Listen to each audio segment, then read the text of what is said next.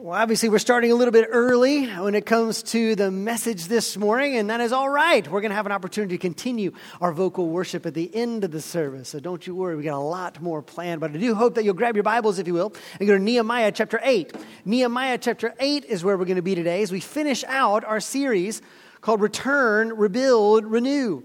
And if you've been with us over the course of the summer, you've been walking with us on this journey. Thank you, Hayes. With the Israelites as they have returned from exile, and how the Lord has done those three things in them. And we're going to see what the fruit of that is today as we round all of that out. Nehemiah chapter 8, starting at verse 1, is where we'll be in just a moment. While you're turning there, I'd love to ask you a question. I wonder how many of you are concert people. We got concert people in the room? Anybody? Yes, concert people. More than first service, which is good. The rest of you, go to more concerts. It's fun, I promise. Listen, it's one of the things I miss most about the whole pandemic thing is just being able to go to a concert. You can find a band that you love, an artist that you love, and you don't just get to hear them, but you get to be in the same room with them. I even like being down with the crazies. Man, put me up front. Listen, I want to be up there. I want to hear it. You've got this wall of sound. You've got the light show going on. It is an epic experience to kind of be in the room, to be in that moment. It's exhilarating to kind of be at one of those concerts and to kind of be a part of the experience. Even if you're not way up front, you can say, man, they're right there, man. I'm sharing an experience in real time. This is awesome. But I have watched something weird happen over the past 10 years or so in that I think more and more people do not know what to do at a concert. Have you noticed this? There's some people who do not know how to concert well. Because sometimes when they go to a concert, they just go to a concert and they just stand there. You ever notice that? They're just going there, it's like, I'm like, bro, you can do that at home for a lot cheaper. You really can. If all you wanted to do was to hear the music and to stand there, you can do this in your car. You don't actually need to come here and to be in the room. You're taking up space from somebody who wanted to be here. Why didn't you let them do that? Even more so when people come in and they just want to record the whole thing on their phone. They come in, they lift up, and they just got their phone up the whole time. Got their phone up. I can't see. Why? Your phone's in the way. You got your phone up there. I'm like, why? Why would you do this? It's like, I got to record everything. I got to have it. Why? You are missing the moment because you're trying to watch the real thing through your tiny little screen. Now, look, I have been guilty of wanting to record a clip or two of concerts before. But here's the thing. Do you know how many times I go back and watch those clips? Never. No one does. All these people, I got to record. You'll never watch this again. And even if you do, it's not a great experience. I got to show my friends. What's that going to be like? Did you see that, man? That was awesome. See that? What's the best reaction you're going to get? Wow. That's the best. That's the best reaction you're going to get from a concert on a phone that you saw. You are missing being in the moment and experiencing this thing. When I simply try to do this, I even see this in worship. I've been watching this with students. I do a lot of youth events, and they'll have like a worship band up there, and they'll start worship, and all the kids go rushing down front. You know what they do when they get there? Nothing. They just run up there. Why did you come here? Like, do something. Worship. But don't just run up and stand here. It's like, look, something is happening. You have the opportunity to engage, but it seems like we're losing that ability to do that. To respond in the moment, to react in the moment, to engage in the moment. But when you and I encounter someone incredible, certainly a God who is grand and glorious, a God who is sovereign and good and wise and beautiful, that ought to naturally engender a response. It ought to engender a response. We ought to react when you and I truly behold him. And that's what we're actually going to begin to see in the people of God. If you've been walking with us all summer, here has been the journey. The people of God rejected God. And after so many decades of warnings, God wiped them out, sent a remnant into exile into Babylon. But God returned them. He said, I still have plans for you. And so it was the Lord who helped them to return. And once he brought them in multiple ways to return, he helped them to rebuild. And we've seen that over the course of this series. They rebuilt the temple. They rebuilt themselves as a culture. And then last week, we saw them rebuild the walls of Jerusalem. And so now we're back to a fully functional city, a fully functional temple. They have returned and they have rebuilt, but the most important thing was that last word. It was meant for them to be renewed. The goal is not simply to put people in a place or to build a set of buildings. The goal is that they would become the people of God. And for that, they needed spiritual renewal. And so as we come to the end of this whole series and the end of this chapter in their history, the question is, have they changed? Has there been a change in them? Have they become more like the Lord? And that is what we see. As you round out these last 4 chapters, and we're going to cover a lot of ground today, we are going to see a people at worship. We are going to see a people whose heart has been renewed for the Lord. And that is something I hope that we see in ourselves, because we need the Lord to renew us. We need Him to help us to become who He wants us to be. But as we do that, that actually engenders even more renewal. As we worship, we see who He is and what He's done, we worship Him, but that actually leads into more renewal and more worship, and it carries us deeper into the heart of God. And so this morning we're going to look at 3 ways that they did that, 3 ways that the people responded in worship, and then we're actually going to have a chance today to practice that. We're actually going to do this in the room today in the very same ways that they did. So 3 things we see with the Israelites at worship. They read the word, they confess their sins, and then they give praise and thanksgiving. 3 ways that we can respond to the Lord in worship. That is the reading of the word, confession of sins, and then in praise and thanksgiving. And there's advantages to all 3 of those. And so let's start with the first one right here with the reading of the word in Nehemiah chapter 8. It is about 4 or 5 days since they have completed the building of the walls. So you remember last week we talked about this 2-month endeavor where they went through this crazy experience, but they built the walls. It's just a few days after that. And look at verse 1 and listen to what it says. And all the people gathered as one man into the square before the water gate. And they told Ezra the scribe to bring the book of the law of Moses that the Lord had commanded Israel. So Ezra the priest brought the law before the assembly, both men and women and all who could understand what they heard, on the first day of the 7th month. And they read from it facing the square before the water gate from early morning until midday, in the presence of the men and the women and those who could understand. And the ears of all the people were attentive to the book of the law. And Ezra the scribe stood on a wooden platform that they had made for the purpose. So everybody is going to gather together to hear the word of the Lord. But I want you to notice where the initiative lies in this passage, because it's not Ezra who is calling the people to hear the word of the Lord. It is the people who are demanding to hear the word of the Lord. Did you notice that? They tell Ezra, bring us the word of the Lord. Ezra, we want to hear the word of the Lord. Ezra, go get that law and read us what God says to us. We're even going to make you a wooden platform. Did you catch that? Typically, when a crowd goes to get wood to build you something, it's a gallows. That's what crowds do with wood. Instead, these guys say, no. We're going to go and we are going to build for you, Ezra, a platform. That word in Hebrew literally means a tower. And what they are probably trying to say there is a pulpit. There's no word in Hebrew for pulpit. But that's what they were building. They said, listen, we want everybody to hear. And so we're going to elevate you just a little bit above all of the people so you can read out the word of God to us. And all the priests and the Levites would join in helping everybody understand the word of the Lord. They are hungry for it. They are hungry to hear the words of God. How hungry? Well, it says here that they're going to do this for 6 hours. Do you notice that? It said from midday, or from the early in the morning until midday. Early light is 6 a.m. Midday would be noon. And so for 6 hours, they're saying, no, Ezra, go get that thing. We built it special. Come read the word for us. And we're going to stand for 6 hours and hear the word of the Lord. They are desirous. They are initiating. They have a hunger to hear the word. Why? Because they have figured out that they need the word of God more than they need anything else. They need the word of the Lord more than they need the words of the culture. They need the word of the Lord more than they need the words of philosophy. Maybe they're beginning to learn what Jesus tried to remind everybody of, that man does not live on bread alone, but man lives on every word that comes from the mouth of the Lord. And I wonder if we've really learned that as a people. That you and I need the word of the Lord more than we need constant news updates. We need the word of the Lord more than we need social media feeds. We need the word of the Lord more than we need a string of text messages.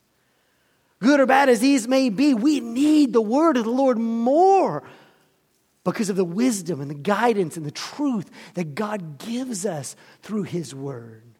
It begs the question, are we hungry for it? Are we hungry for the word? Now look, I don't mean that question to shame you, because we all have kind of ups and downs in our spiritual appetites. That happens to me just as much as it happens to you. But if you and I don't have an appetite for the word at all, we do not desire the word, we don't look to the truths of the word, we don't value the word that God gives to us, we need to be asking ourselves why. The people had rejected the word of the God, and now they knew where that led. And so now they find themselves saying, no, I have a hunger for the word. I want this in my life. This is why we read the word, we share the word, we encourage us all to be constantly in the word. But then look what happens down in verse 9. So chapter 8, verse 9, listen to what happens here. It says, and Nehemiah, who was the governor, and Ezra, the priest and scribe, and the Levites who taught the people, said to all the people, this day is holy to the Lord your God. Do not mourn or weep. For all the people wept as they heard the words of the law. Then he said to them, go your way. Eat the fat and drink sweet wine and send portions to anyone who has nothing ready. For this day is holy to our Lord. And do not be grieved, for the joy of the Lord is your strength. So the Levites calmed all the people, saying, be quiet, for this day is holy. Do not be grieved. And all the people went their way to eat and drink and to send portions and to make great rejoicing, because they had understood the words that were declared to them. Now this is interesting. They're going to step right into a feast day. And this is actually New Year's Day for the Israelites. And you say, wait a minute, Adam, how can it be New Year's Day if it's the first day of the 7th month? A little bit weird. There's actually kind of two calendars going on at the same time in Israel. You've got the civil calendar and then the agricultural calendar. And on the agricultural calendar, kind of harvest begins the new year. And so this is kind of like the agricultural New Year. So there's this feast day that they celebrate. It's a New Year's Day. And so it's a holy day to the Lord. And contrary to what you might expect, as the people hear the word of the Lord, they're convicted. And they begin to weep, and the priest, instead of kind of egging that on and leaning into it, say, hang on. Don't weep just yet. Don't weep, because today is a day of joy. Today is a day of celebration. It's not a day of fasting. It's a day of feasting. And so they celebrate. Why? Well, look at verse 10. A phrase that you've probably heard before very often. This is because the joy of the Lord is your strength. The joy of the Lord is your strength. We're going to need to get to confession. We're going to get there very shortly. But before we get there, we have to start with joy. When we read the word, it's natural for us to see the disconnect, to see the disparity between us and the standard that God lays out. But we don't start with conviction. We start with joy. Genesis does not start with death. It starts with life. Then death happens, and then there's resurrection. But guess what? It starts with life. The word of the Lord ought to bring joy. In fact, when we get to Christmas and the angel comes and announces this news, it says, I bring you good news of great joy that will be for all the people. It doesn't say, hey, listen, you know about your sins. It says, hey, there's good news of great joy. Furthermore, Jesus will say this right before the crucifixion, John chapter 15, verse 11. Notice what he says. He says, these things I have spoken to you that my joy may be in you and that your joy may be full. He's about to walk into the Garden of Gethsemane, but he says, listen, when I speak these words to you, it ought to bring joy to your soul. He is speaking scripture. He is speaking the gospel of life. And when we hear that word, it ought to bring joy in our lives. Why? Because it's solid, it's stable. It tells us about the love and the grace of God. It tells us about the security we can have in Him. It tells us about the glory and the grandeur of God. And these are things that come through the word that you cannot get anywhere else. There is none of that stability in our own opinions or thoughts or the ramblings of everybody in our culture. You don't get that there. But when you and I read the Word, we can find that the joy of the Lord is our strength. And we need that more than we know. I needed that this week. Yesterday was not my favorite day. I did 2 funerals back to back. We buried a brother of ours here in this congregation, and then I buried a longtime friend. It's been tough just to walk through that. And some of you have been through funerals this summer and losses this summer. And in the midst of all that grief and that chaos, there's still a little bit of joy. Do you know why? Because both of those brothers boldly and consistently proclaimed that Jesus Christ was their Savior, and I know exactly where they are today. I have a hope that is undimmed because of where they put their faith. And you know how I know that? Because of the Word of Jesus Christ. Because He told us, because He promised us, and He does not break His promises. Which means that even in the chaos of this life, and even in the pain of this life, there can be a joy in the midst of it. Those two things can coexist. There's a solidity, a security that comes from the Word of God. The joy of the Lord is our strength, and you just don't get that everywhere else, which is why we need to hunger for the Word. Which is why we should center on the Word, because it gives us joy. But then notice what he says here at the end of the chapter in verses 17 and 18. So chapter 8 now, verses 17 and 18, they finish out with a celebration. Verse 17, it says, "And all the assembly and those who had returned from captivity made booths and lived in the booths. For from the days of Jeshua the son of Nun to that day, the people of Israel had not done so. And there was a very great rejoicing. And day by day, from the first day to the last day, he read from the book of the law of God. They kept the feast 7 days, and on the 8th day there was a solemn assembly according to the rule." All right, so they have this feast day, and then they're going to have a celebration. This is going to be the Feast of Booths. This is one of the annual festivals in the land of Israel. And what they would do is they would go and they would live for a week in makeshift kind of tents, booths, tabernacles. They would make little shelters that they would live in outside for a week. Now, what had happened over the centuries was this. They had kind of celebrated this from time to time, but it had turned into a fall festival. We just said this was during autumn, and so what had happened was it just became kind of a celebration of the harvest, an ingathering. People just kind of celebrated that the food had now come in, but that's not what it was really about. The original intent of this whole celebration is that they were hearkening back to the wilderness, that when God had set them free from Israel, when they were homeless, they lived in the wilderness and in these makeshift tabernacles, but that God provided for them all the way through. Their heavenly Father had followed them and helped them all the way through their wilderness wanderings. Now, don't forget where we are. Just a few weeks ago, they had completed the walls.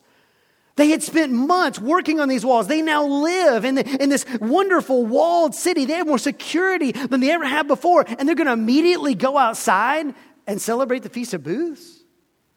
That'd be like moving into your dream home and getting all the moving vans unpacked and getting all the furniture in your brand new dream home and going and camping in the backyard for a week.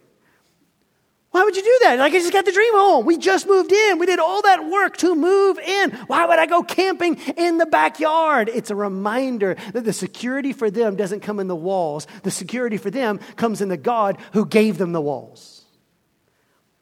It's a reminder to them that, listen, the walls are great and all, but we're not going to now say, great, God, thanks. Now that you've returned us and rebuilt us, we got it from here. They're like, no. You gave us these things, and we will remind ourselves that when we were homeless, you provided for us every step of the way. Our security comes in you, not in the things that we have.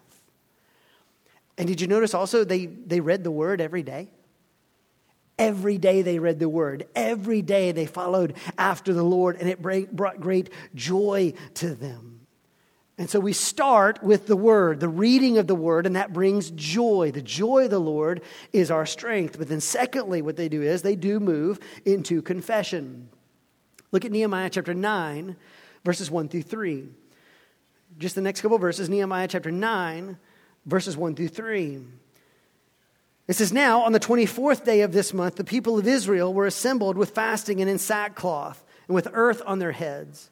And the Israelites separated themselves from all foreigners and stood and confessed their sins and the iniquities of their fathers.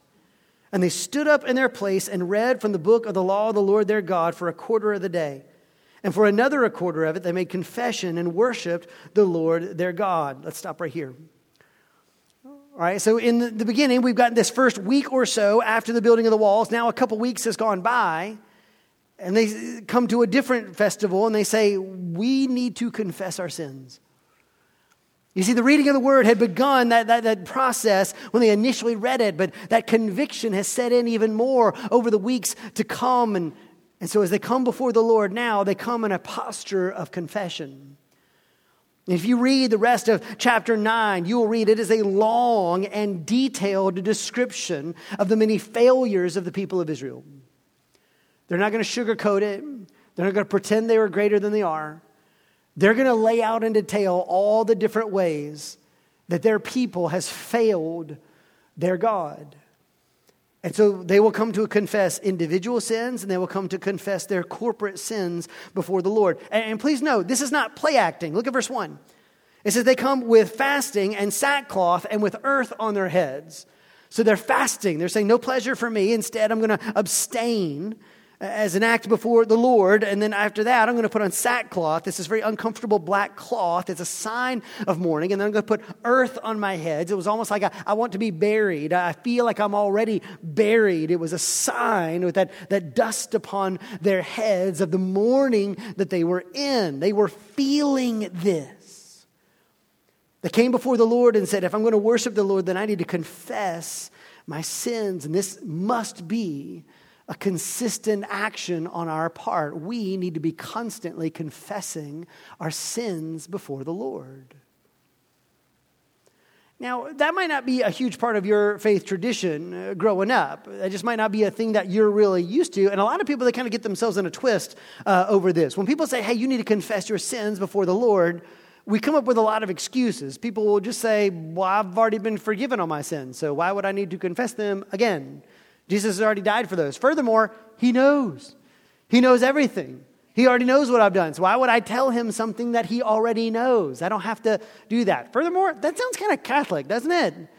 It sounds like penance. And we're not Catholic, so I don't have to do that kind of thing.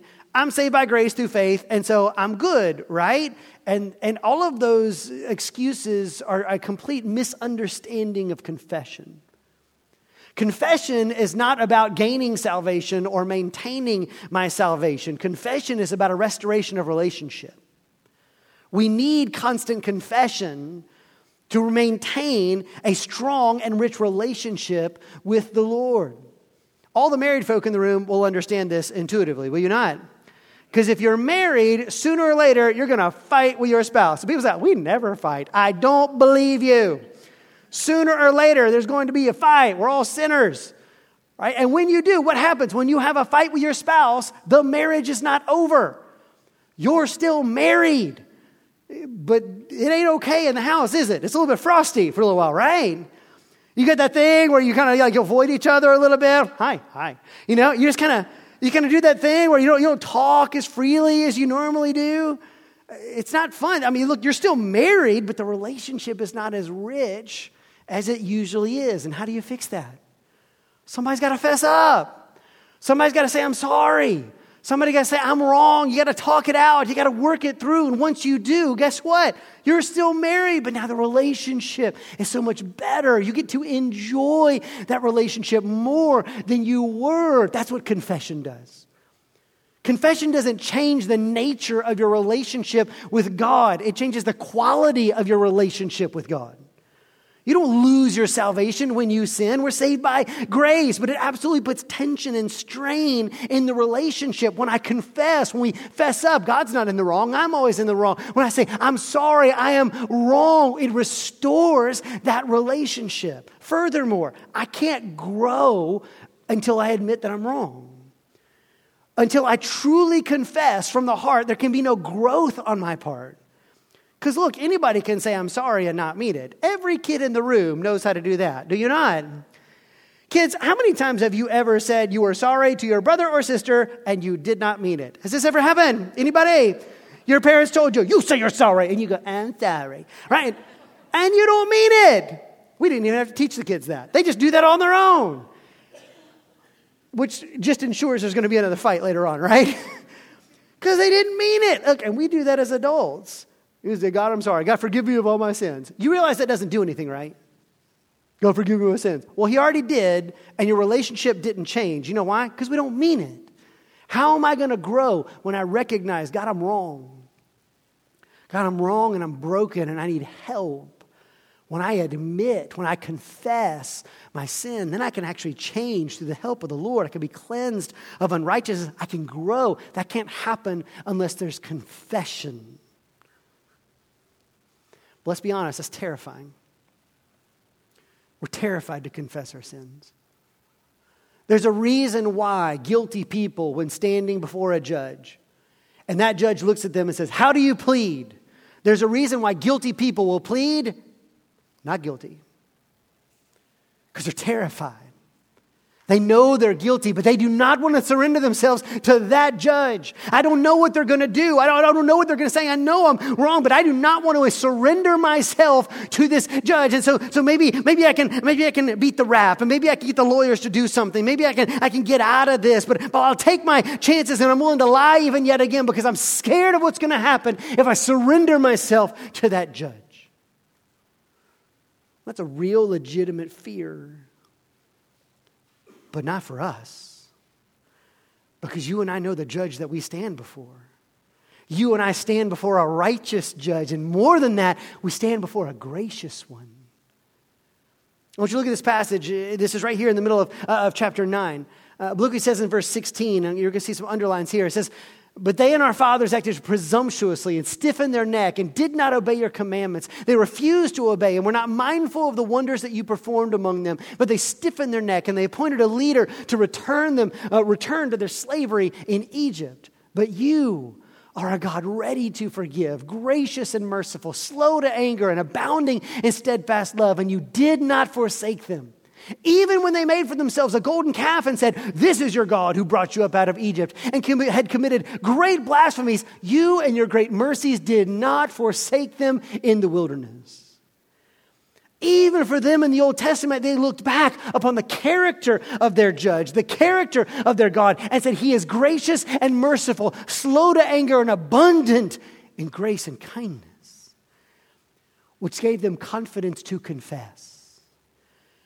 When you're in front of a harsh, exacting judge, that might be terrifying, but we stand before a gracious, righteous, merciful judge. And so we have confidence to come before, even when we're wrong, even when we're guilty, to stand before the Lord. They had that confidence in Israel. How much more so do we, knowing that Jesus Christ has come? Jesus Christ, the very Son of God, who comes not to say, hey, get your act together. Hey, let me show you how it's done. Hey, now you better do it like I did and maybe you can get in. He says, no, let me do what you cannot do. Furthermore, let me die for you. Let me take your very sins. I have paid for your sins, past, present, and future. He's already paid for them. We have been declared justified in the sight of God. And if we're justified, then we can have confidence, boldness to walk into the very throne room of God, not because we earned it, not because we fixed ourselves, not because we got it right today, but simply because Jesus Christ is perfect. We can walk in and confess, I got it wrong. That thing I said I wasn't going to do, I did it again and again and again. God, I got it wrong again. And you never have to worry about being cast out. You never have to worry about being thrown away. God had every right to abandon them, and he didn't. God knows all of our sins and still forgives us, which gives us the freedom to confess and say, God, I'm wrong. Will you help me? I know I am saved. I know I am safe in you. Therefore, I can confess, God, I got it wrong. Would you cleanse me of all unrighteousness and change me to be more like you? There must be confession. And then finally, there needs to be praise and worship. Praise and worship. Finally, if you skip forward to chapter 12, you're going to have to turn a couple of different pages there. They're going to have a massive celebration where they're going to dedicate these walls. In Nehemiah 12:27, they begin this. They're going to have this huge party where they begin to celebrate. And let's just kind of look here at the very first few verses. It says, at the dedication of the wall of Jerusalem, they sought the Levites in all their places to bring them to Jerusalem to celebrate the dedication with gladness, with thanksgiving and with singing, with cymbals, harps, and lyres. And the sons of the singers gathered together from the districts surrounding Jerusalem and from the villages of the Netophathites, and from Beth Gilgal, and from the region of Geba and Asmaveth. For the singers had built for themselves villages around Jerusalem. And the priests and the Levites purified themselves, and they purified the people and the gates and the wall. Then I brought the leaders of Judah up onto the wall and appointed 2 great choirs and gave thanks. Let me stop right there.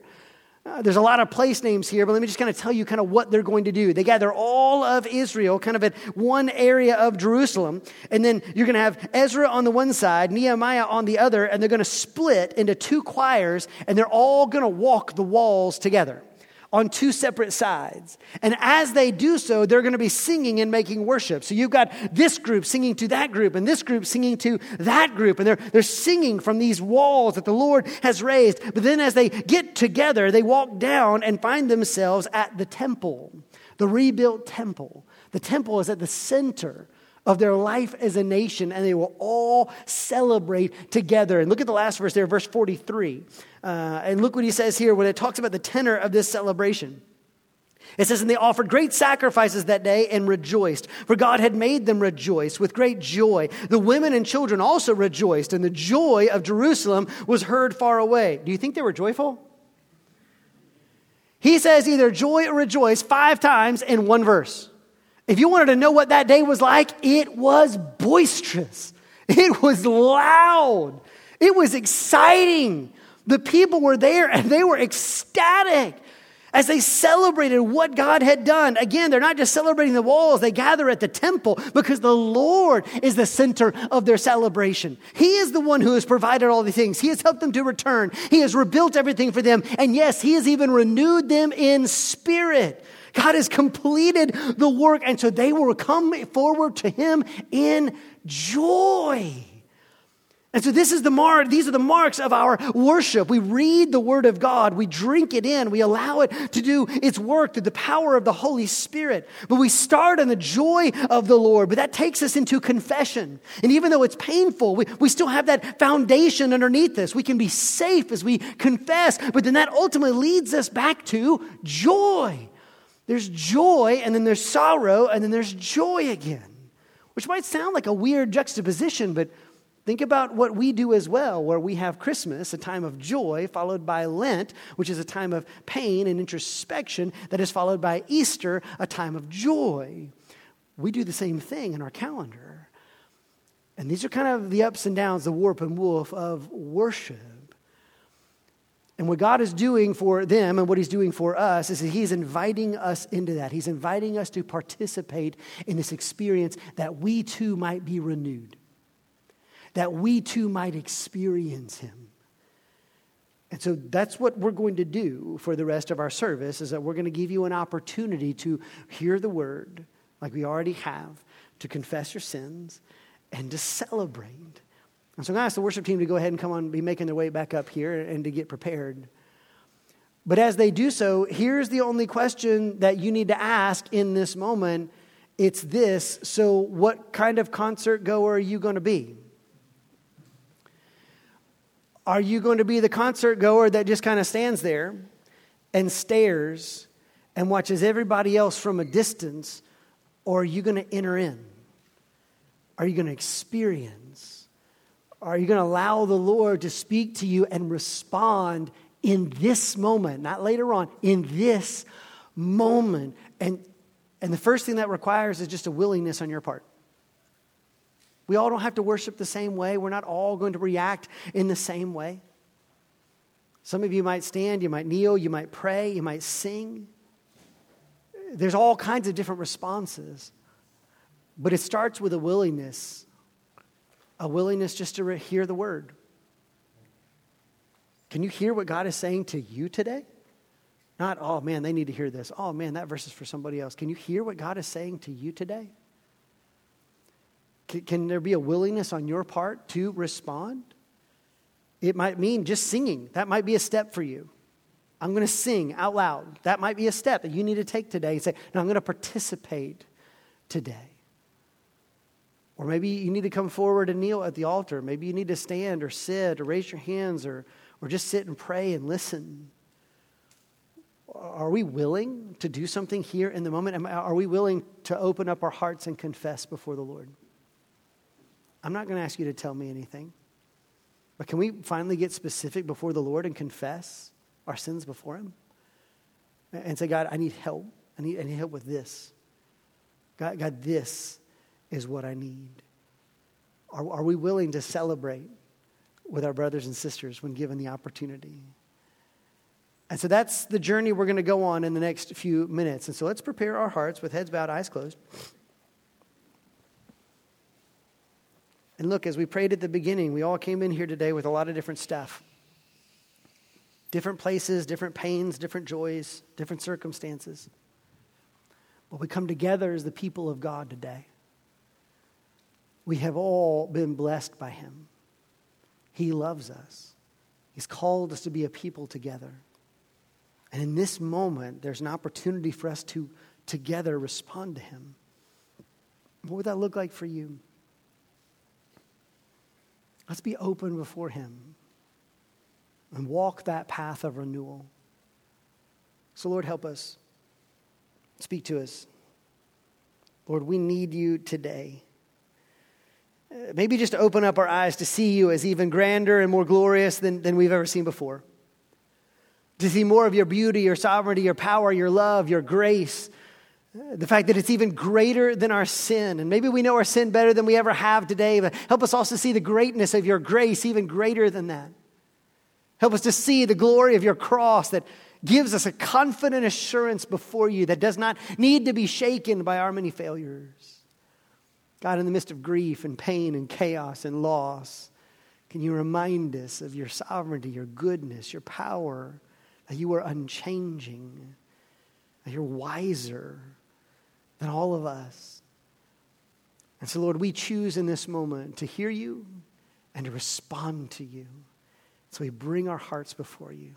Hear us as we worship. In Your name we pray. Amen.